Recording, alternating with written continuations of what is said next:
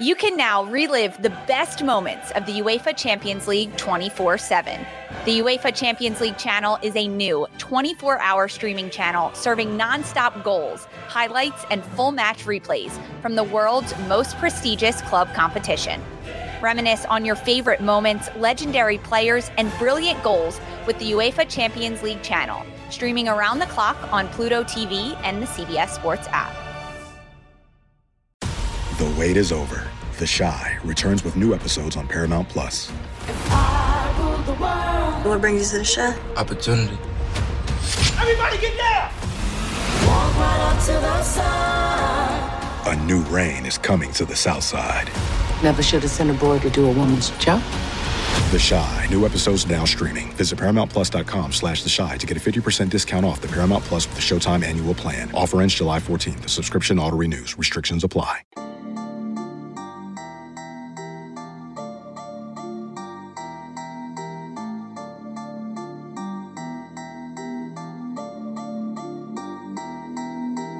Happy Monday, happy NCAA tournament week. I guess we can start that because Selection Sunday is just 6 days away, and it is our weekly chat with Mike LaTulip here on the Illini Inquirer podcast. Joining me, Jeremy Warner, Illini Inquirer publisher. And Mike, we got a lot to talk about today, including it's happening, a third game against Penn State in the Big Ten tournament. We'll talk about Illinois' NCAA tournament possibilities. Seem pretty locked into a certain seed line, which could make a trip to the second weekend even more difficult. But let's start with kind of the calling card of this team. Yet another crazy performance where they look terrible for one half, look fantastic for another half, but it all leads to a 5-point loss at Purdue, 76-71. Illinois down 21 points, 24 points in the second half early, but down 21 points at halftime. Erased that deficit to tie the game with about a minute to go, but not able to execute it. It's just another game of crazy swings for this team, Mike. How do you explain the variance of this Illini team? Well, I think you have to start with the beginning of games. Right. I think that's obviously been an area where they've struggled, and particularly yesterday, I don't think you can look past the fact that they didn't have a true ball handler, and that impacts you getting into your stuff. When you turn it over 4 to 5 times in your first 5 possessions, that's going to get the home crowd into it. But I've obviously given this a lot of thought because there's got to be some sort of explanation for it. They play with a certain degree of aggression and freedom when they fall behind. And that's not atypical of teams that have deficits and experience deficits. But for some reason, when they get into that mode, when they're behind, it completely amplifies and accentuates their talent. And I guess the best way that I could put it is, part of that is you have no choice but to have a collective belief to crawl back into it.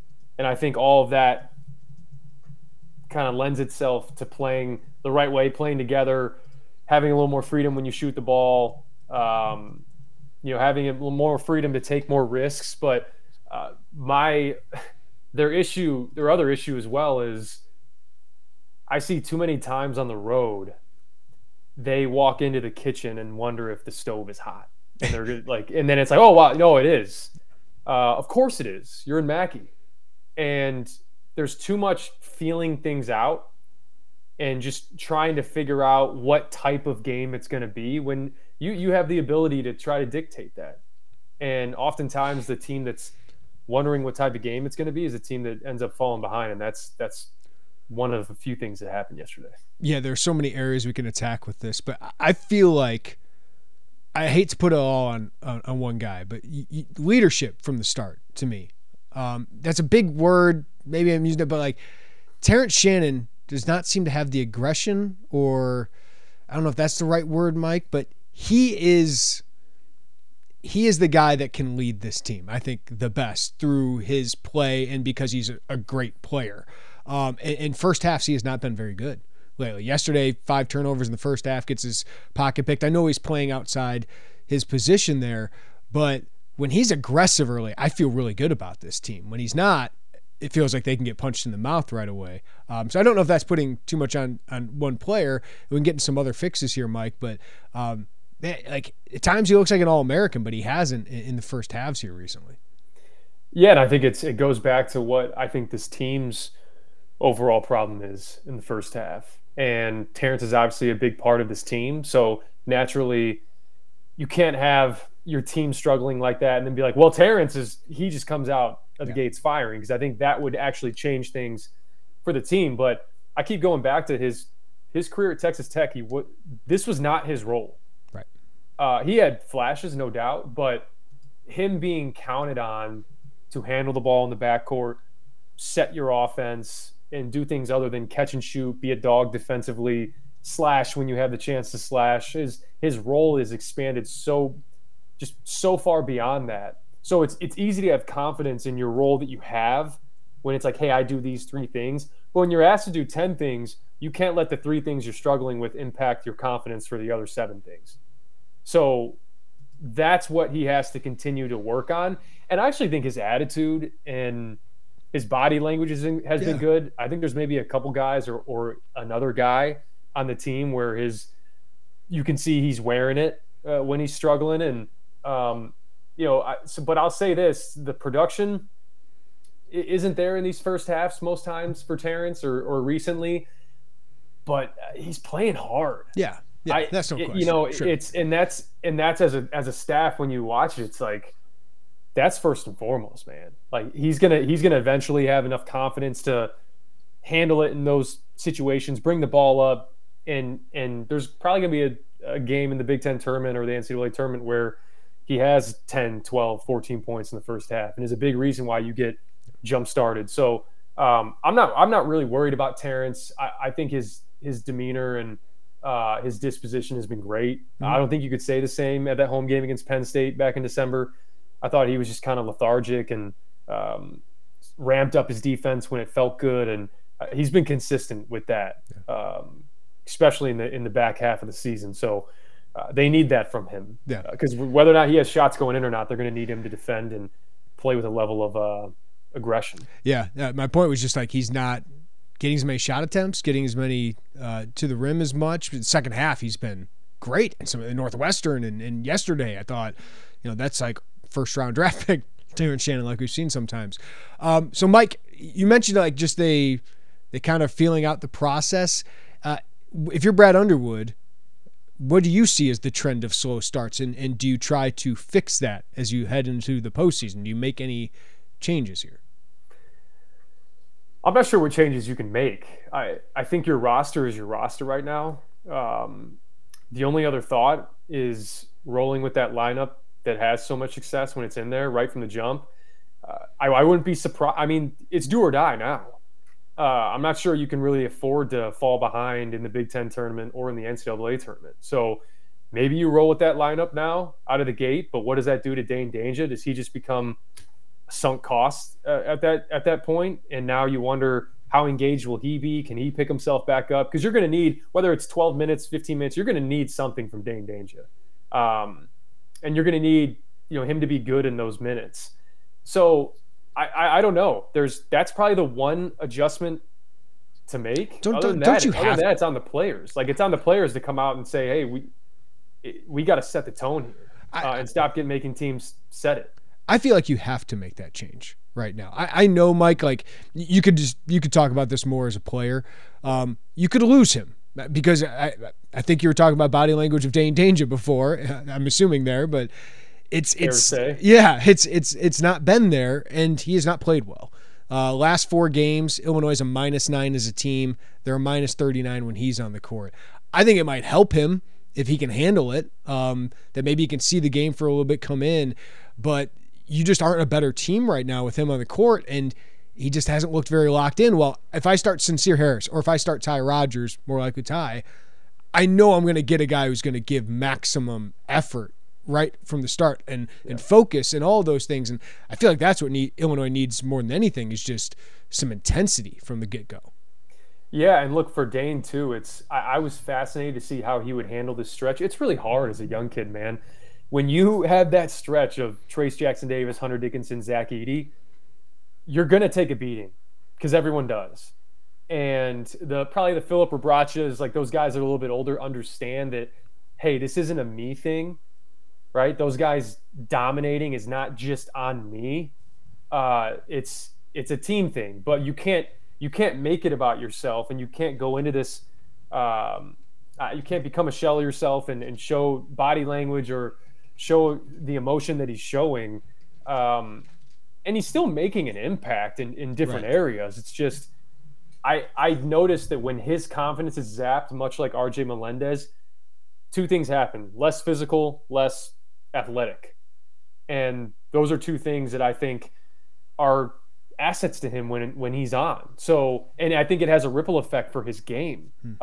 You don't notice his presence as much in that drop coverage. Maybe he's dropping back too far, or he becomes so matchup conscious that now when Braden Smith's coming over the ball screen, you're so worried about, it's me, Zach Edey, I got to get back to Zach Edey, and Braden Smith just turns the corner and lays it in to make it 6-0. So the flip there is Coleman Hawkins switches or Coleman Hawkins corrals and gets back. Like, I don't know. I'm not sure at this point you can play around and be like, we'll see if we get off to another bad start again. Right. I'm not sure you have that luxury. How about this one from Caleb? He said, can you manufacture energy early in the games with defensive changes, like pressing in the first half? I feel everything changes when we press, and maybe get a little desperate defensively, Mike, just to speed up the game a little bit. Yeah, I still go back and forth on, there's some people that want to press the whole game. I think the way that they're deploying it is the right way. When you feel like you have some momentum, when you feel like you got them on your heels, I think it's a great changeup. The reason why I don't like doing it at the start of a game is because you actually take away from your original matchups you've been scouting for all week. And maybe you put Coleman Hawkins or Ty Rodgers in the backcourt, and now if they advance the ball, you're scrambling and you don't have the matchups you want to have, right? Jalen Pickett is a guy that now has someone on him that wasn't his original matchup. So you can get selective with it. I think that's the way to do it. But I wouldn't be surprised to see Brett Underwood sprinkle it in a little bit more. But I think you have to have the right lineup out there. The reason why I don't think you can do it to start is because I think you need Sincere Harris out there. And I don't think he's going to start the game. So it's a great changeup to have, especially when Sincere's in the game, because he's great hounding him. I think him and Ty are really great in tandem in that backcourt. So that's just not going to happen at the beginning of the game. So I understand the thought, and I like the thought because I think you've seen good things happen from it. But it's a mixture of understanding you have the momentum, understanding it's used as a changeup. Maybe you spring it on a team by surprise. But you don't want to come out of the game right away and have them get into a rhythm, breaking the press and getting hit ahead, especially against Penn State. That's what killed you against them the first time, right? Like at home, they just advanced the ball and Seth Lundy was taking threes, Dredd's taking threes. That is the last team you want to have break a press on you and just get wide open looks. So I think you're solid in the half court. Communication is going to be key against those guys, but use it as a changeup. Yeah. And Andrew Funk gets going too. Like that's one thing about this. You can't let him get going early. Can't dig a hole against Penn State. Because then it's over. Yeah. Then it's over. We've seen that. Yeah, we've seen it twice already this season. The baseball season is in full swing, which means you need to listen to Fantasy Baseball Today, part of the CBS Sports Podcast Network. Join Scott White, Chris Towers, and me, Frank Stample, every weekday as we recap every player from every game. We'll talk waiver wire ads, drops, players to trade for, prospects who could make an impact, and everything in between. Make sure to download and follow on Apple Podcasts, Spotify, the Odyssey app, and everywhere else podcasts are found.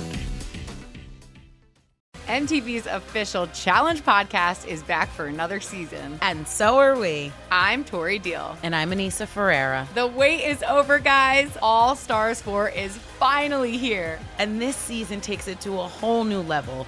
Old school legends, modern power players, and ex-lovers are all competing in Cape Town, South Africa for the prize of $300,000. And we're going to be right here along with you fans, covering every episode on the podcast. Listen to MTV's official Challenge podcast wherever you get your podcasts.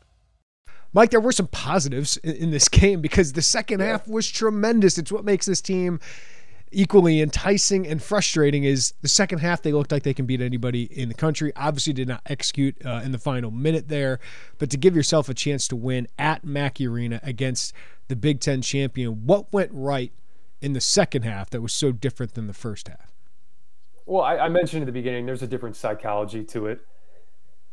And that psychology ends up lending itself to what this team is, right? They start shooting a little bit better. They start attacking a little bit more. They make better reads. They're more aggressive defensively. It's a really curious case, but I thought some of the positives, Coleman Hawkins, that's the first guy I think of.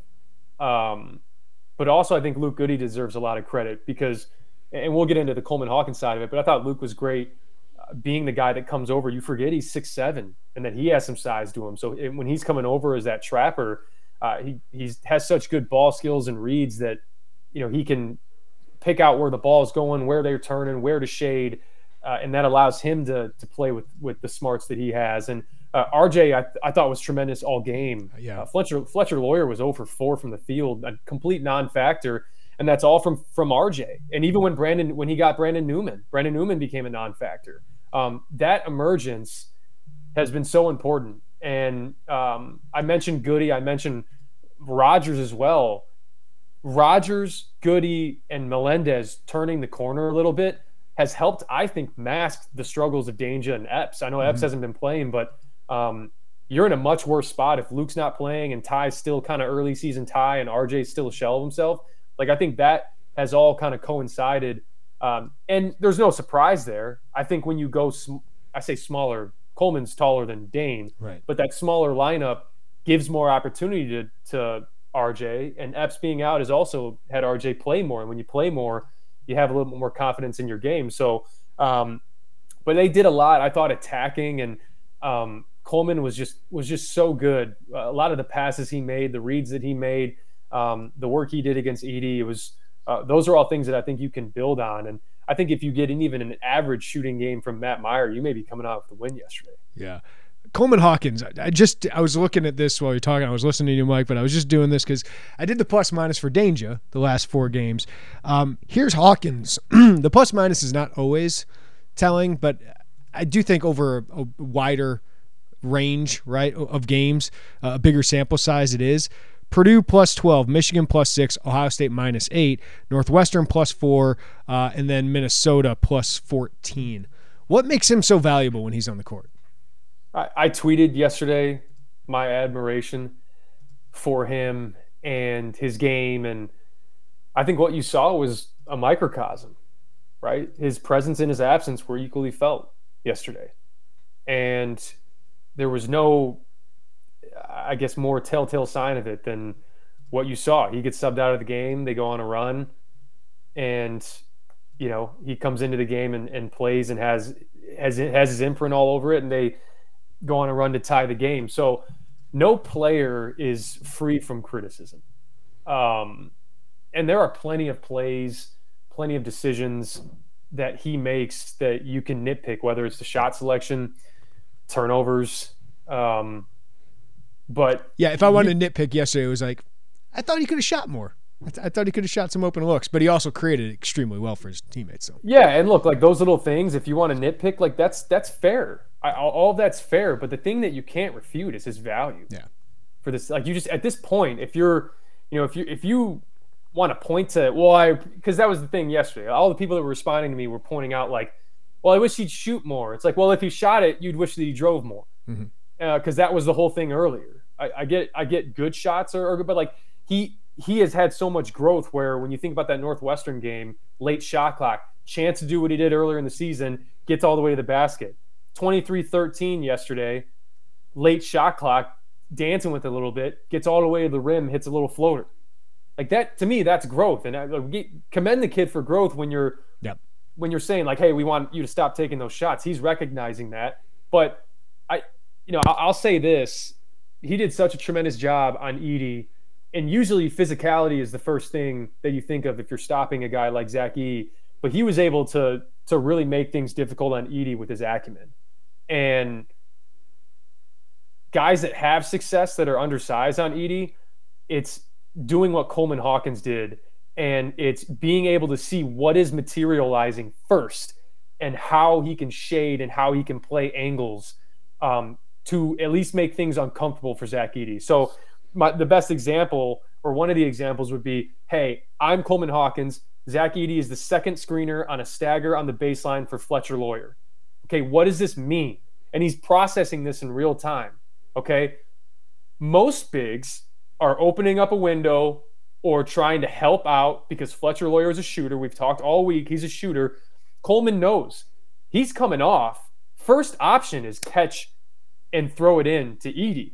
So most guys, they'll come out and help. Now they're on the top side of Edey. Now that's room for him to route you up the lane. And now since that pass hasn't been made, it's middle of the floor. You can't help. No trap can come over. Pass over the top, Edey dunk. And Coleman is processing it in real time and saying, okay, if it's emergency, yeah, maybe I'll go out and show help. But now what I'm going to do is shade to the side where if he gets this catch, he wants to turn to that left shoulder. I'm going to prevent him from doing that. And he does all that early. And this wasn't Coleman Hawkins just fighting and fronting the whole time or three quarters. He was laying behind, but he was playing the angles. Mm-hmm. And that's, where is Luke Goody? Where is Ty Rodgers? And how can I shade and use the geometry here to get them to have a more seamless trap? And he's doing all of that with his acumen. And that may not be things that fans see in the moment, but it's a big, big, big factor. And it's the reason why I'll pause the film when we do the film review, and you got Zach Edey like falling over, throwing a shot over his head, which he just doesn't do much. And that's not because Coleman Hawkins is like some beast and matching his size. It's because when you play the angles, then Edey doesn't know where to distribute his weight. So he's off balance. And that's all you need. So and then the last play that I'll mention too, this is one that on the film, I'm like, oh my God, it gets me so excited. They run this zoom action, which Northwestern runs, but Zach Edey is setting the screen. You got Braden Smith setting the pin down on really under the basket for Fletcher Lawyer to come off. Okay, there is probably 7 feet of separation between Terrence Shannon and Fletcher Lawyer. Terrence is beat. Coleman turns his head, sees it, even though he has Zach Edey, says, this is an emergency switch. So not only does he switch out on Fletcher Lawyer, as Fletcher Lawyer is catching, he is trained that if he sees the big pop out, Edey's got a mismatch, throw it into Edey. When he goes to throw it, Coleman swats it out of his hand, backs him up, pressures him at 27 feet, Lawyer's on his heels, Harris has the tag on Edey. Now Shannon has to switch to Edey. The second Lawyer lets go of the ball and passes it, immediately Coleman's going back to Terrence, telling him to switch back. Too loud in there. Terrence doesn't hear him. So now he's got to stay on Fletcher Lawyer. Fletcher gets the ball back, tries to take him off the dribble, levels him off, crosses back over, levels him off again, travel. 65-61, you get the ball back. You think he's pretty good. That's what I'm talking about. Like if you want to point to counting numbers, shot selection, turnovers that he makes, fair. You can probably take some of those points, but don't talk to me about his overall value, because it's things like that. It's reasons like that where if Coleman Hawkins isn't on this team, you may be on the bubble. Zach Edey was 3 of 9 in the second half with Coleman Hawkins on him, giving up 5 inches and 80 pounds. And I was amazed. Not only could he hold his spot on the court against him, but he walled him off, forced tough shots. Zach got him on one at the end there with a minute left. Like, great job. But it seemed like Coleman knew where he was going before Zach did on most of those things. So he forced some really tough shots. I thought it was a phenomenal performance. He's not only guarding the most dominant center, one of the most dominant centers in college basketball history, Mike, with the season he's having, but he's also playing point guard. Like, he's doing it. He's doing it all. And like, I get, and I'm the first guy to tell you that, they used to say this in high school, Bennett Academy, Dave Sobolewski, who played for Northwestern, and Frank Kaminsky, obviously went to Wisconsin. They play on the same high school team.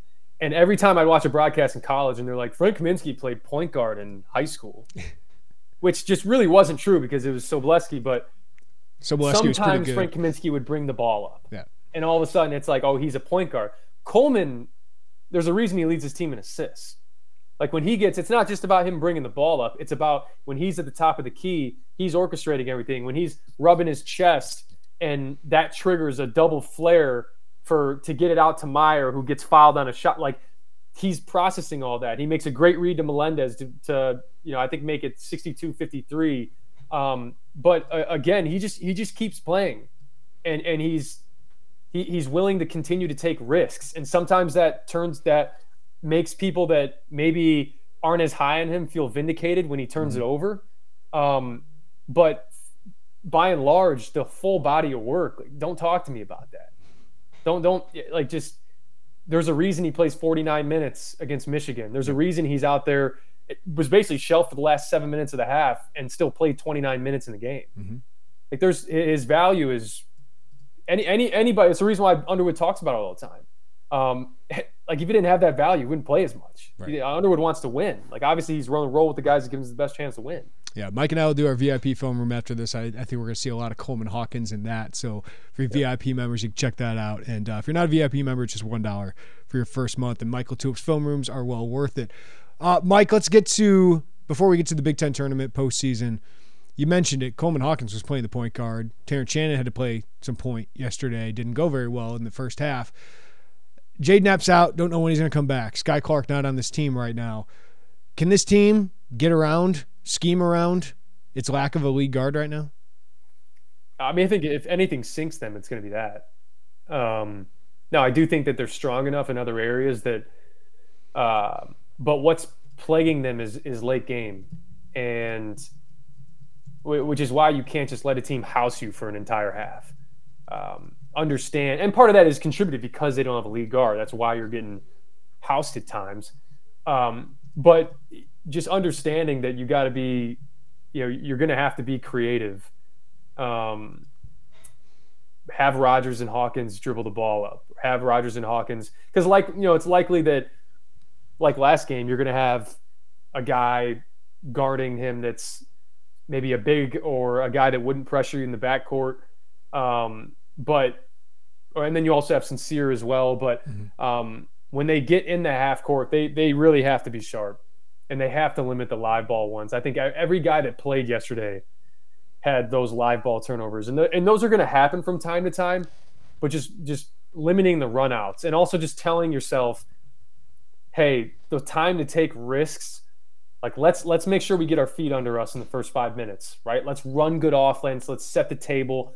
That's the time to really say, hey, we can't let a team start feeling good and give them, fast break opportunities, especially a team like Penn State. They start spraying it around, making threes. It's going to be hard to come back on those guys. So, it's certainly an issue. I don't know how you could sidestep that one. But if they do get sound play, and this is what I'll say about Terrence Shannon. Is Terrence Shannon the guy that you want bringing the ball up in the backcourt? Maybe not, because even when he dribbles with his right hand, he wants to get back to his left. I think defenders know that. Right. But I do think that in the half court, him and Coleman Hawkins are your two best decision makers. Yeah, I think he's been really good when he gets downhill, plays off of 2 feet. He almost had a dump off to Danger yesterday. Danger just decided to stand in the short corner and not go to the basket when Edey helped uphill. But you also have a couple dump offs to Ty Rodgers in the Northwest or in the Michigan game. I think he's good making those reads, dribble in, kickouts. He had another one to Melendez yesterday that Melendez didn't convert on, but just good reads. And that's really all you got to do. Let's not get pressured so much in the backcourt, alleviate that pressure, get into the half court. Let's make sound decisions to start the game. Let's give ourselves a chance. Let's give ourselves a chance in the beginning of the game. Too many times, I'm sitting there in the first half and it's 40-23, and I'm like, I just want to see can I see a normal game? Right? Like, and if you're Illinois, you're like, man, we kind of wish we were playing a normal game too. Yeah. Do we really want to do this every single game? It takes a lot of energy, man. I think about the energy you have to expend doing that. I don't know if it's different than an entire game of it, Mike, but just think about some of the wins they could have had if they didn't bury themselves like this early in games, because you can come back from Northwestern and win that one, but you can't do that against even better teams like we're seeing against Purdue. No, you can't. And I think it also doesn't give you a fair assessment on film as well. It's like, I think the second half is much more indicative of, hey, this is the team we can be. This is why I think Brad Underwood was so encouraged after the game. And the last thing I'll say too is you've heard some encouraging things from him. And I tend to agree that this team has grown a lot. And I think most times we think about a team's growth as just like this linear path that always results in wins. Because let's be honest, past 4 years, that's what you're accustomed to.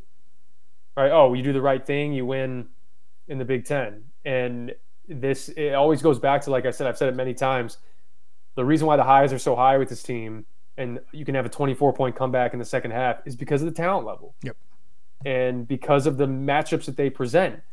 But the lows are low because you still just can't skip steps, man. You're still a young team. You're still an inexperienced team when it comes to playing together. I mean, it's still year one for all these guys playing with this group. It's why the floor is probably a little bit higher for Northwestern. Those guys have played together for a long time. So you need to recognize that as players and understand, like, we don't have the luxury of just coming out here all willy-nilly and figuring it out. Like, when they do have that collective belief together, when they need to have a comeback and play together, they look like a top 5 team in the country. Yeah. So that's what gets you encouraged. And I think now when it's do or die and their backs, now your back is permanently against the wall. So we'll see what team we get. Can I ask you one more quick one before we talk about the Big Ten tournament? Yeah. I don't know the answer to this question. What is the line to cross for shot selection with Matthew Mayer? Because I don't think I could tell him, yeah, don't shoot. Because he's your best shooter. He's been your most consistent scorer. 1 of 10 yesterday. It's easy to second guess those. If he makes one of those, we're thinking he's a hero. I just thought, defensively he wasn't very good in the first half yesterday. Second half scored. I thought he was better attacking the basket, but went some ISO. He's made those other times. So I'm just asking you, like, if you're a coach, do you even have those conversations? Because Matthew Mayer can carry you if he makes 3 or 4 of those. If you're a coach, do you have those conversations with Matthew Mayer? No. And that's not to say that you're neglecting shot selection and all that. He's proven at this point that he's a tough shot maker. The last thing that you want him to do is have a feeling from the staff that he has to question ones that he is shooting. Yeah. You roll with it at this point, man. I agree. You ride or die. you have to, because the reality is too, he had a lot of opportunities yesterday. Mm-hmm. I think he had a chance 61-65. I think he had a chance. He obviously had the one when it was a 4-point game, 71-67. Probably want to get to the basket. But the thing with Matt is, like, this is a guy that has gone on record saying, oh, analytically, just prevent threes and jack threes. I mean, that's come from his mouth. He told me he reluctantly goes to the rim, which to me is crazy, because this is a guy that's shooting 54% from 2. He's 63 for 117, and every single time it feels like he gets around the basket, something good happens. He was 4-4 yesterday. Had 5 of 7 from the free throw line. So that's what I don't understand. If he's an analytics guy, then yeah, sure, take out. Maybe first thing you would take out is the mid range, but for him, it's got to be a balance of getting to the basket. Because then it's like when he gets to the basket, you're like, oh, shit, he is 6'9". Because I'm saying he's just finishing over guys. And he's athletic, and he created for people. Yes, I think Coleman got a 3 off one of his dribble drives. I don't remember, but you can get a step-in 3 for a Luke Goody or an R.J. Melendez or a Coleman Hawkins. Maybe those are open shots for him. To Dane Danger for the dunk as well in the second half. Like, good things happen when he gets to the paint. And I think if there's going to be a conversation, that's the one that it has to be. Yeah. Is like, it can't be from a place of, hey, don't. It's got to be from the place of, like, dude, look what you're doing from 2, 54%. Like, play into the numbers guy thing with him. Yeah. If he's going to be this numbers guy, then feed him with numbers. Be like, oh my God, man. Analytically, look at you, man. Look at you around the rim. Look at your free throw percentage. He's shooting 70% at the rim.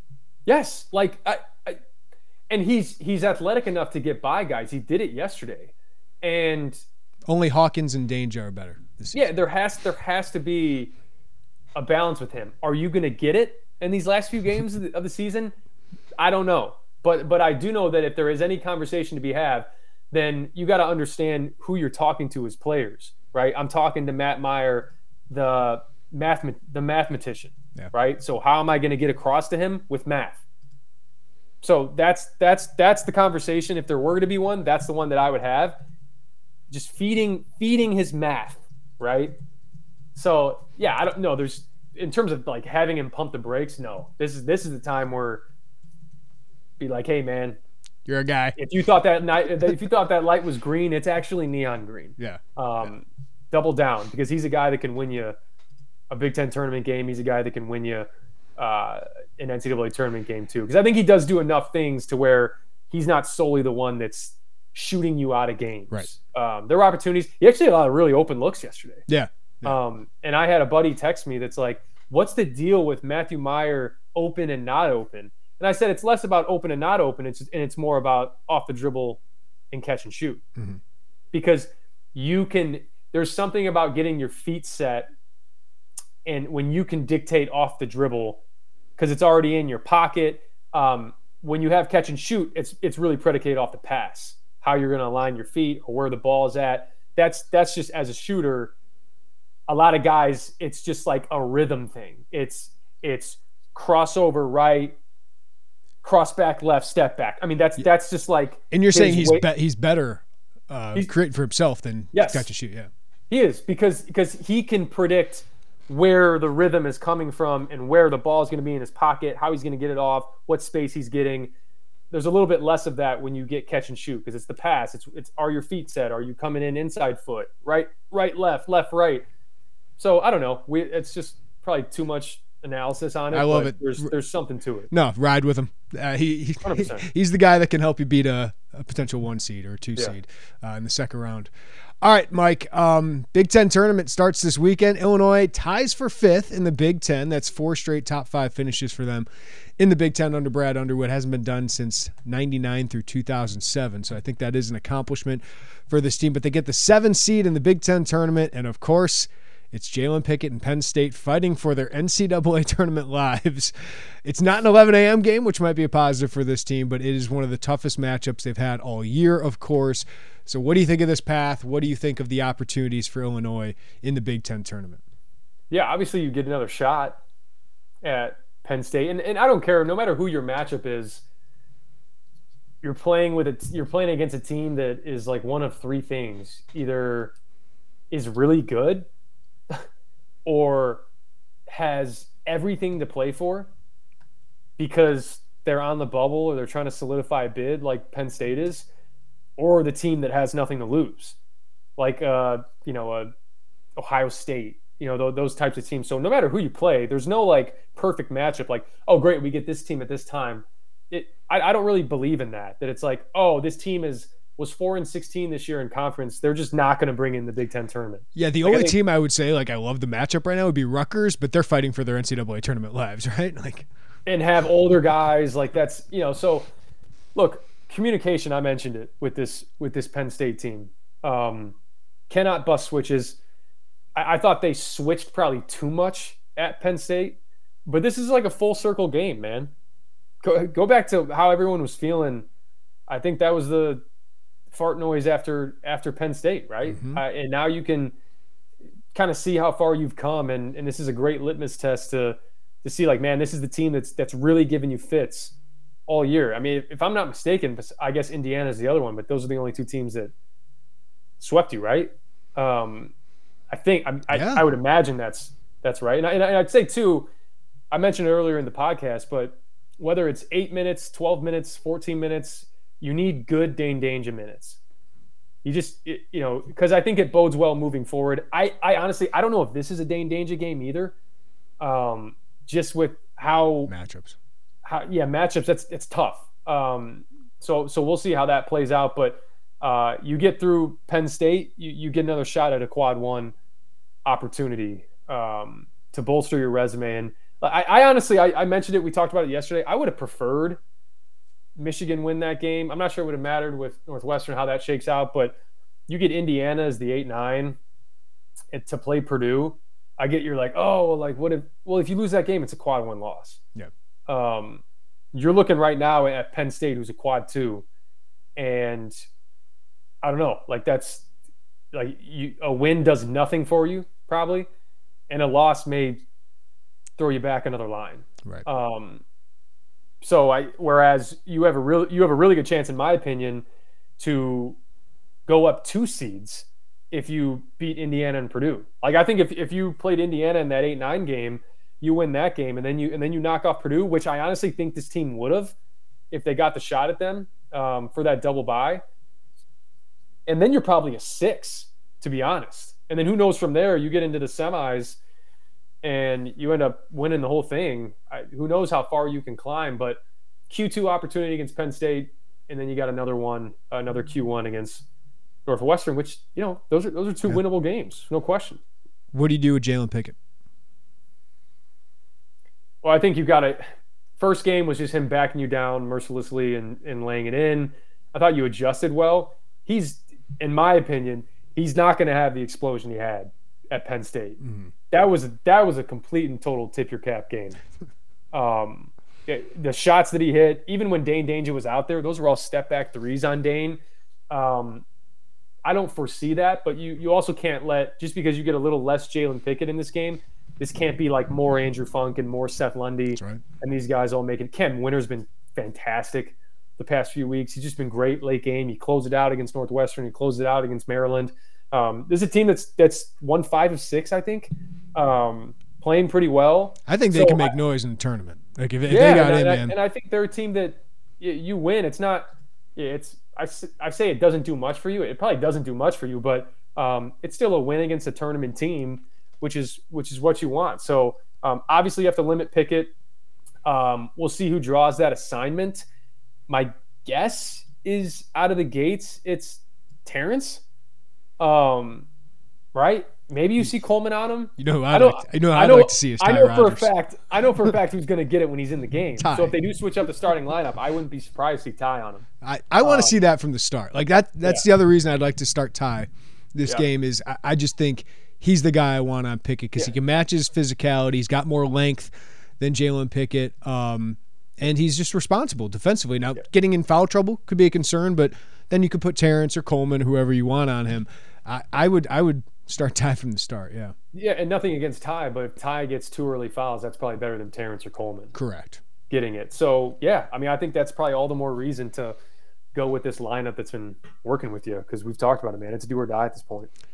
Mike, as you said, I don't know how much is going to be gained from that game, so you want to win 2 probably in this to get up to maybe a 7 because otherwise it looks like they're pretty surely locked into an 8-9 right now. Yeah, and the last point I'll make before we move to the NCAA tournament is the one thing you're not dealing with as the 8-9 or I guess as the 8-9 or the 6. No, the 8-9 or 4 or 5. Yeah. The 6 or the 5 is you're not playing a team that already won a game.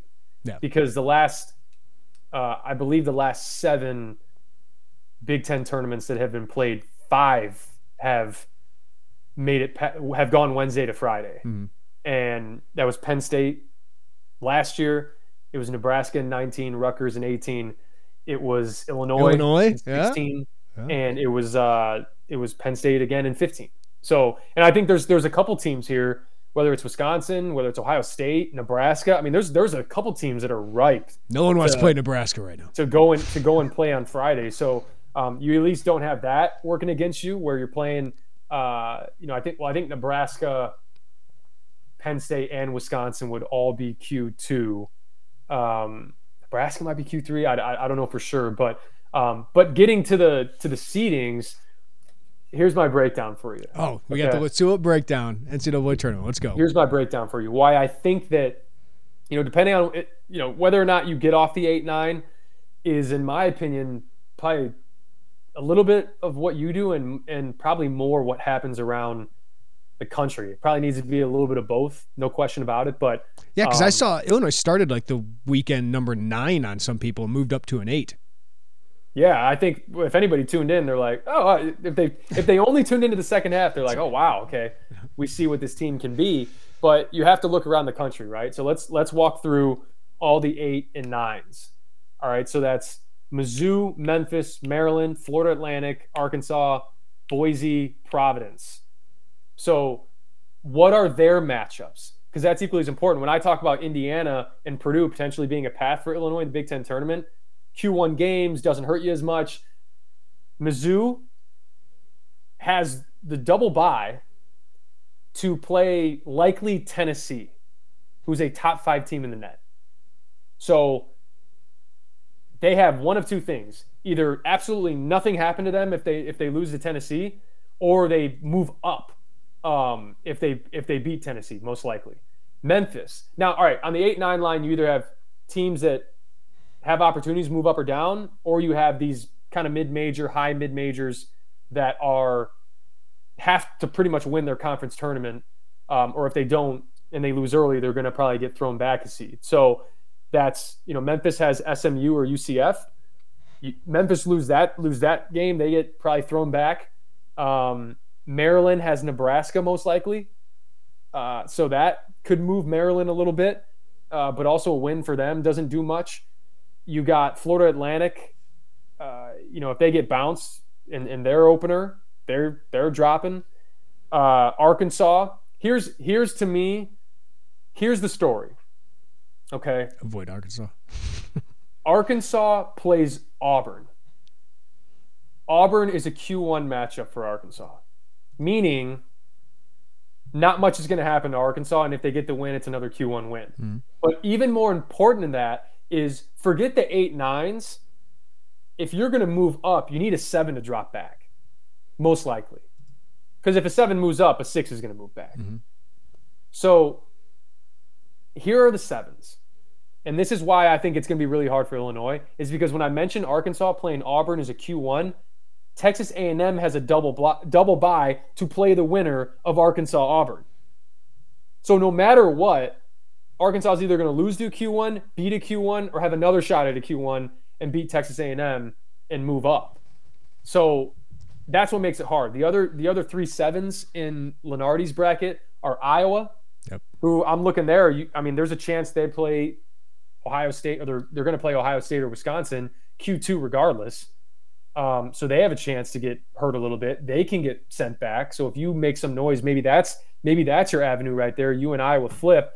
And then the other one that I'll mention too is you may be playing for the 7 seed against Northwestern. Right. Like if Northwestern is on that line and they're teetering and you've moved yourself up a little bit, then maybe you're playing for a 7 seed against those guys, because then you guarantee yourself, if you win that game, another Q1 opportunity, likely against Indiana. Looking at the bracket matrix, Mike, a lot of that 8-7 stuff is probably going to be sorted out at the Big Ten tournament. Michigan State 7, Northwestern 7, Iowa 7, Illinois 8, Maryland 8. Yep. And then the last one that I'll mention is Kentucky. Yeah. Kentucky's got a double bye, and they are either going to play Vandy, LSU, or Georgia. Vandy is the highest one out of those 3 teams in the net, and they're 82, which is a Q2 game on a neutral.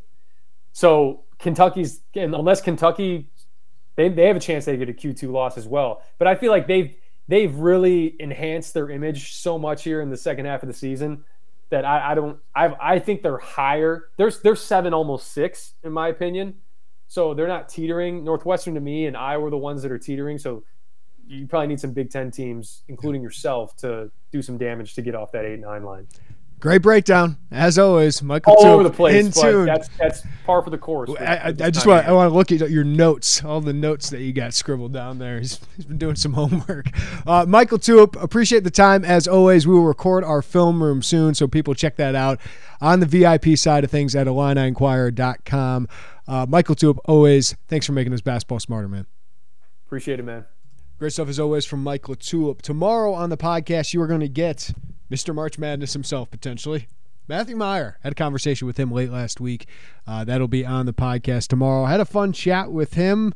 Talked to him about the art of isolation, which I think is an interesting topic after the Purdue game. But I find Matt just absolutely fascinating, and I think you will enjoy the chat I had with him, because he is so important for what this team is going to do in the postseason over the coming weeks. But appreciate you, as always, for listening to the Illini Inquirer podcast. Give us a follow wherever you get your podcasts. Give us a rating and review if you could as well. That really helps us out. Check us out on our YouTube channel. We've been going live with Michael Tulip each week. We've been going live after our post-game pods. I love doing that and the interaction with you guys. So go check us out there. Give us a like and subscribe to us on YouTube as well. And, of course, check out all the latest Illini Inquirer content at IlliniInquirer.com. Much more on Illinois basketball, Illinois football, Illinois women's basketball, and all the spring sports going on as well. Everybody, have a great day. Take care of each other. We'll talk to you next time, right here on the Illini Inquirer podcast. Bye, everybody.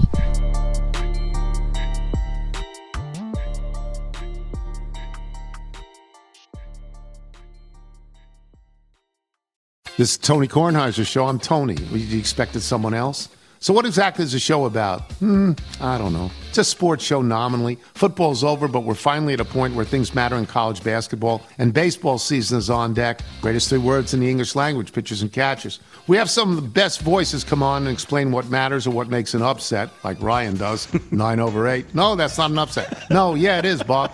And if you're lucky, I might just tell you about my search for discounted sleep pants or my worries about what my dog just ate. Listen on the Odyssey app or wherever you get your podcasts.